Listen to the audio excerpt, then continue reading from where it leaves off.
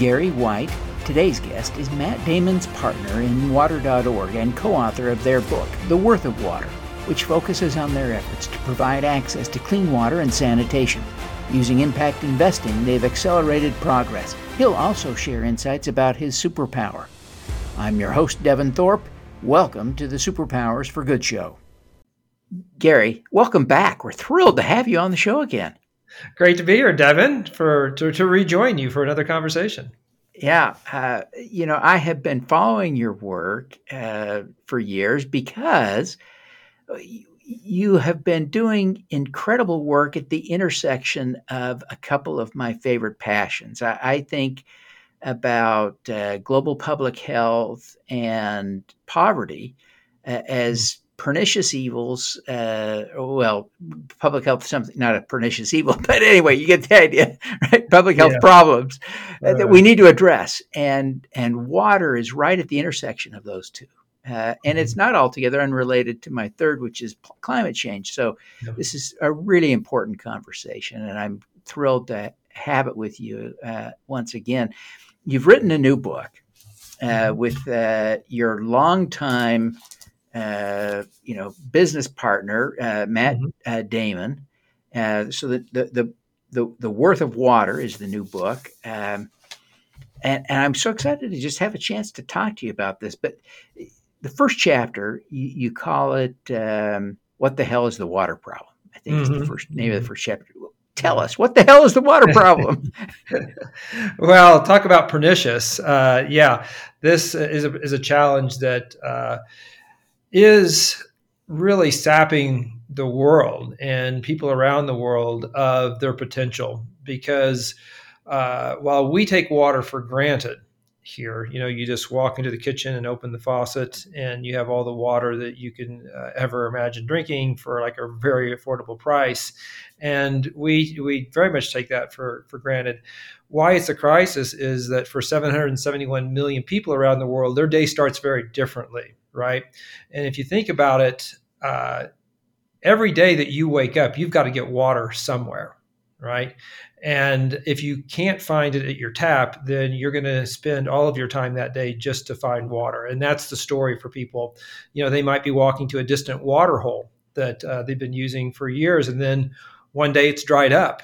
Well, you can't just forget about it. You got to go find the next water hole. You got to find the next water source, or you go to collect water at a public stand post, a public facility that you might have to wait in line there an hour, or some days you might wait 3 hours. So what does that do to you in terms of your productivity in a paying job? You can't just show up late for work by 2 hours. So it's this time that people spend and the money that people spend. People who are living in urban slums might have to buy water from one of these kind of sketchy water vendors that sell it off the back of a truck, and sometimes paying 25% of their income.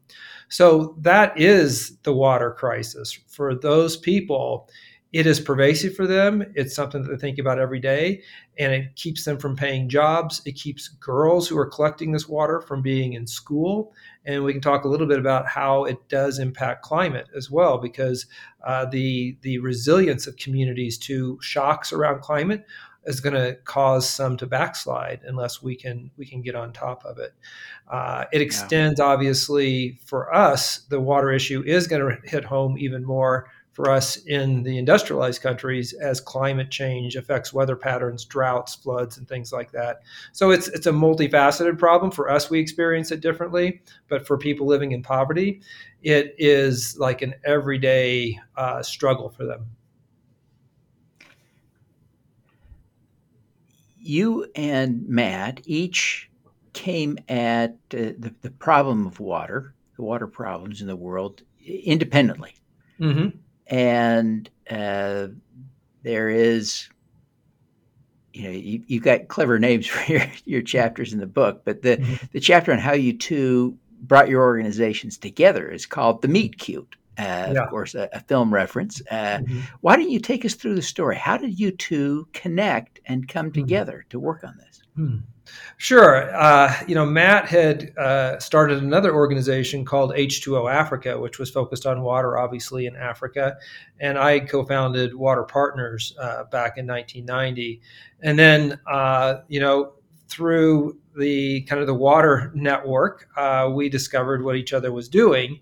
And I had the good fortune to meet some of the colleagues that Matt was working with, who subsequently became board members for water.org. And they introduced me to Matt. We got connected at the Clinton Global Initiative back in 2008 in New York. And that's when we had the chance to just sit down one on one and kind of share our respective water journeys at that point. And H2O Africa was at a certain point in its development where it could benefit from the expertise that water.org, or at that time Water Partners, had kind of pioneered new ideas.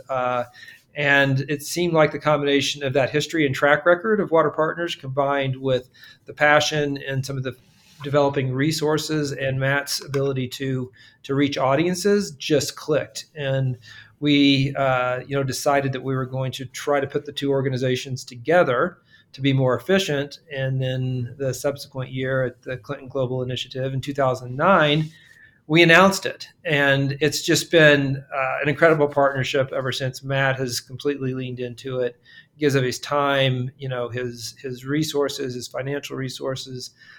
He works with us on relationships like we have with Stella Artois, where we do some things in collaboration with them, and then he donates all of his fees from that back to water.org. So he is, in addition to all that, he is now one of the world's water experts because the guy's so smart and he immerses himself in strategy, travels the world with us to meet people, learn from them, and have greater impact.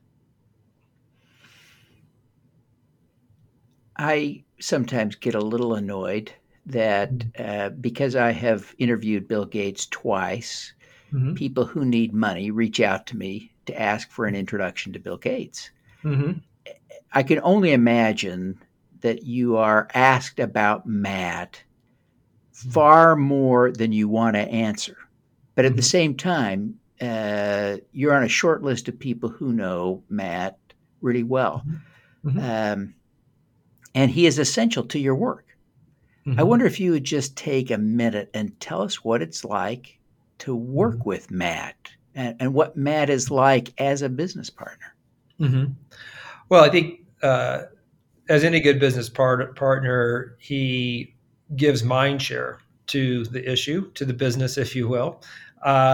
He participates strategically in things, participates when we're doing field site visits. And in fact, one of the things that we've done together is the creation of Water Equity, which is a separate organization now. It's an asset manager that provides financial returns, competitive financial returns to impact investors, while we use those funds to then go out and invest in water supply solutions for people living in poverty. So to give you an example of Matt as a business partner, it was during a field visit in India, probably 7 years ago, where we were talking to our partners who offer these microloans for water and sanitation improvements, like what is slowing you down? What could allow you guys to make even more of these loans and scale up faster? And every one of those financial institutions said, we need more consistent access to affordable capital. And so we're in the Jeep digesting all these meetings that we had. It's like, well, we should be able to tap into people in the US and Europe who want to invest in things like this and get a financial return, even if it's modest. And that was like the brainstorm. And Matt's like, let's do this. I'll be the first investor. Right. And so not only does he see like the strategic importance of like doing a spinoff like Water Equity, but he'll put his own skin in the game to back it as any good entrepreneur would. And so that's what it's like to work with Matt on these issues. And that Water Equity is a real innovation. It's old hat to you now, but this idea of investing capital directly in it's a for-profit structure, but with a nonprofit mission of this clear social mission and providing a modest financial return. That's still at the leading edge of things the way you have done that. And so kudos to you for that great work. As you, one of the chapters in the book is on venture philanthropy. Mm-hmm. I wonder if you would just take a minute and walk us through how I imagine, part of that is the water equity is a great example of that. But what are some of the other aspects of venture philanthropy that seemed relevant to you as you wrote the book? Mm. Well, I think we've written a lot about this actually, both in the book as well as through op-eds that Matt and I have done. And the concept of venture philanthropy, of using philanthropic capital in a way that helps you bridge to a more sustainable kind of market oriented solution for what can be some of the world's greatest problems, right? So clearly, as we talked about, water and sanitation is one of the world's most critical challenges. And being able to use that philanthropic capital like we have with water.org to then create what I would call a whole new financial engine that looks at getting capital to people living in poverty. What are the bottlenecks? What are the market failures that keep capital from getting to them so that they can get the financial tools that they need to get the water solutions that are best for them? And so what we've done with water.org is help the markets de-risk that type of investment in people living in poverty.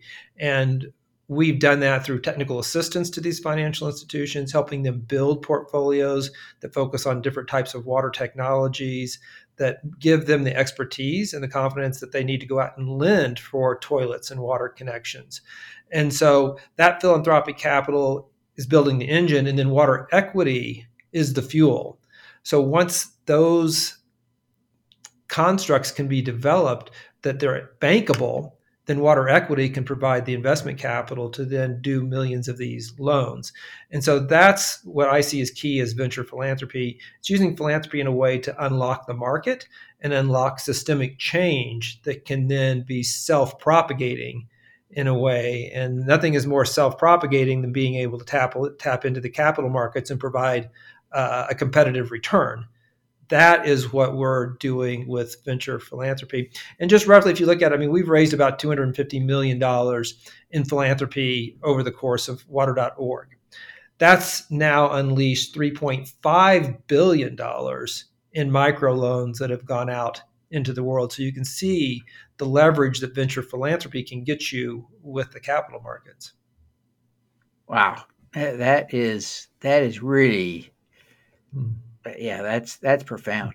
And that's about 43.7 million people that represents getting water access through not just a traditional charitable approach, but through innovation, entrepreneurship, and the market. Yeah, and that's roughly 6% of the total global population that's in a water crisis right now, right?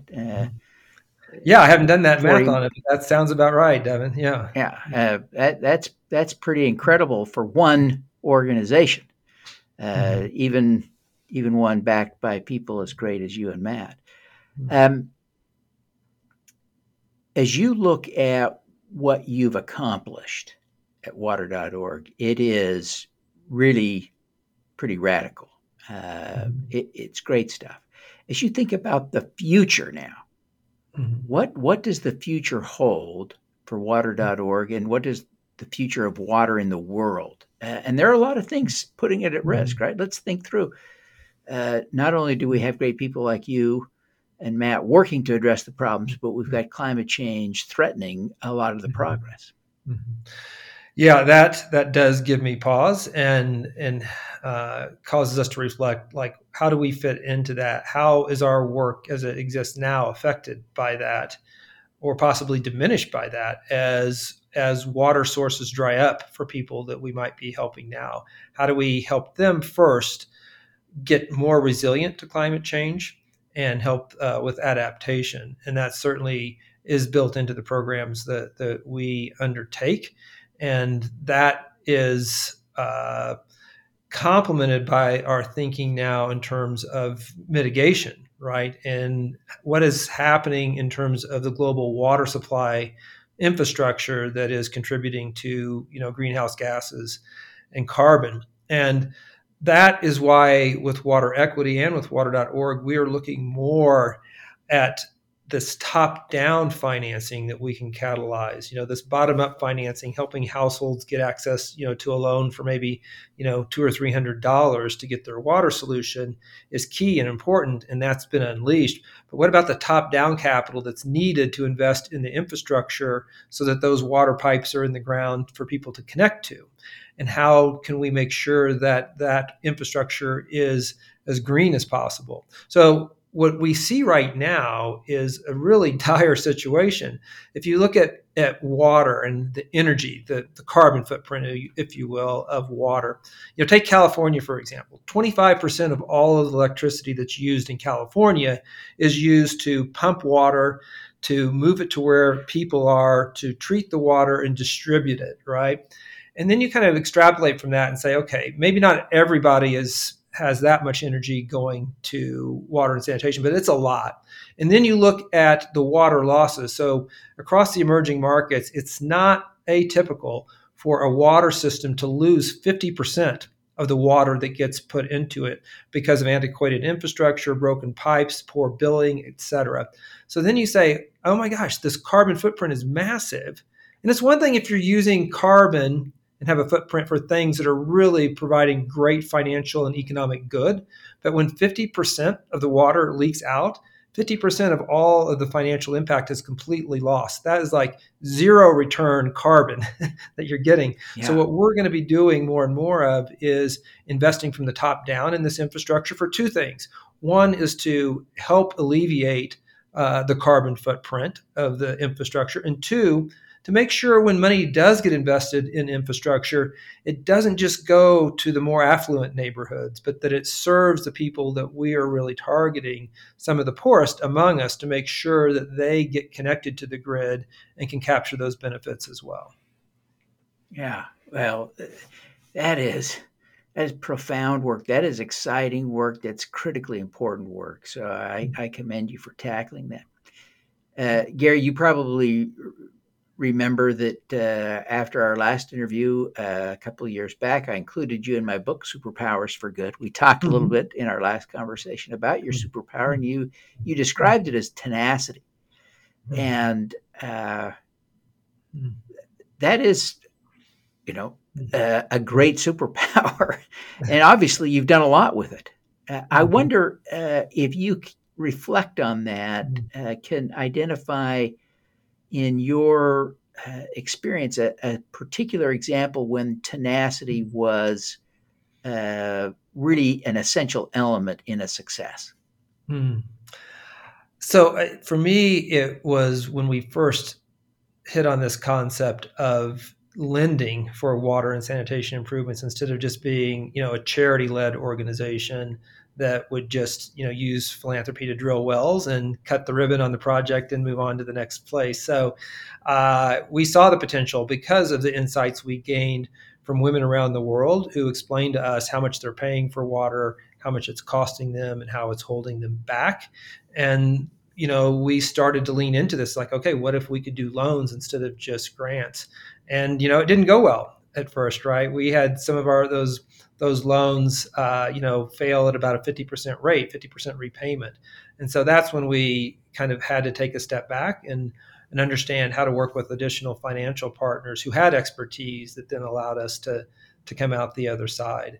And I think that tenacity, showed up then. I think if I can be permitted to talk about what might be another superpower, is that what I've discovered over the years is it's about channeling, right? Trying to relate not this story of Matt and I and the organization, but channeling the stories and the heroics of the people who gain access to water and sanitation, because our whole model is based on them taking the lead.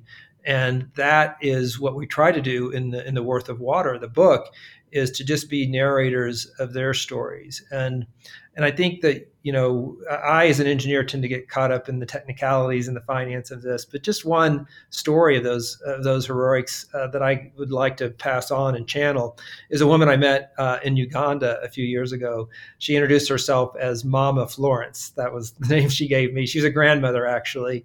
And she would spend hours every day on her bicycle searching for water for her children and some of her grandchildren. And she took out a loan of about $275 from one of our partners, and she installed a pump at her home and a water storage tank. And she now was using that water, obviously, to improve the health of her family. But she also was growing a garden with the water and using the vegetables for better nutrition. Some of those she was feeding to pigs that she was now raising and selling. And then she started making bricks from the clay soil around her because she had water now to do that with. And so she was selling the bricks, and then she built some small rooms near her house so that she could then rent those out. And now she has, water, plus she has this incredibly unleashed entrepreneurial spirit that is allowing her to pay for her grandchildren to go to school. So this is like why water, right? It's not just the downside, but it's the upside potential. And we don't realize how much it unleashed all of this global economic engine that we are, but it did. No city ever started or grew up without having access to water. And no family can realize their potential until they have access to water. That is really a great example. And the principle you're talking about, the superpower of channeling, I think is a critically important one. And I think it's one that we're just trying to explore and understand better. It's a relatively new concept. You've helped on the forefront of this work, right? To push the work to local people, to make sure local people are involved, right? This, which is all part of channeling, right? Making sure that the work we do as nonprofit leaders is about the people we're helping and not about us. It's tempting to make it about us. And so tell us a little bit more about how you and Matt try to use this superpower of channeling to make sure that your work is more effective. Well, I think one of the ways that we do it, again, is drawing on the wisdom and the insight and experiences of people that we serve. So they, this woman I met in India, for instance, this is what was my aha moment. She had taken out a loan from a loan shark in order to build a toilet. This woman was probably like in her 70s or 80s, and she was poor, but she still wanted that toilet so bad because she was too old to climb down this rocky hillside to go to the railroad tracks in the middle of the night to relieve herself, right? And so this is what she invested in. She went to a loan shark and took out a loan for 125% interest on that loan. She didn't realize that necessarily, but she knew how much she was paying. I did the math, and it's just like, oh my gosh, this woman and her experience is what is informing how we design water credit and how we see the potential for that to work. And it was lots of stories like that that help us realize that we were able to create so much value through water and sanitation for people like her that they would willingly pay for it at a reasonable rate. And then we could use those funds that are repaid at 99%, by the way, these loans around the world, and then pay that forward to get more people access to water. That is, she's channeling to us to help us design our response instead of us sitting here in the US saying, this is what we should do and go like hand it to the world. And that's the channeling works in all the directions. And of course, with Matt, he has the potential as a storyteller to channel these things as well. And that's frankly why we wanted to write the book. Because we felt like we have, used lots of different methods to kind of reach people, but this is one that really draws on his ability to tell stories and to personalize it, so that people will pick up the book. And he and I are donating all of our fees for the book back to water.org. So every book purchase actually helps people get more water and sanitation. And so we're hoping it'll take off and people will introduce it at their book clubs, buy a copy and hand it off to a friend, so that the people who we are serving's story gets out there. Yeah. Well, let's talk a little bit here as we wrap up, just about where people can find it, where they can learn more about you and Matt and your work at water.org. I suspect water.org might be a relevant location for getting more information, right? But tell us a little bit more about, the book and in terms of where to find it and that sort of thing. No, it's Penguin Random House is the publisher, and so obviously any place you can buy books, obviously you can pre-order it on Amazon now, and lots of other outlets where you can pick up the book. I think that with the book itself has some ideas there for people and how they can get involved more. And then, of course, water.org and waterequity.org too, to learn more about our asset manager and how those two organizations work together to literally, drive water and sanitation to tens of millions of people. We project by the end of this calendar year, we'll have hit 50 million people with access. So we're looking forward to celebrating that milestone after the book comes out as well. Fantastic. Well, Gary, again, thank you so much for being with us. I wish you every success with the book and with your continued effort to address the crisis of water access around the world. We want you to be super successful. Thanks, Devin, and thanks for giving us a platform to reach more people and for all you do to inspire social change as well. Well, thank you. Let's do some good. All right. Thank you for tuning in to the Superpowers for Good show. Twice each week, we host changemakers who share their impact, insights, and superpowers. Don't miss another episode. Subscribe today at superpowersforgood.com. That's superpowers, 4, good.com. Be super empowered. Get your copy of the book, Superpowers for Good, as an ebook, audiobook, paperback, or hardcover edition via your favorite online retailer. Interested in having me speak to your company, organization, or association? Visit devinthorpe.com. Then let's talk. Now, keep using your superpowers for good. Together, we can reverse climate change, improve global health, and eradicate poverty.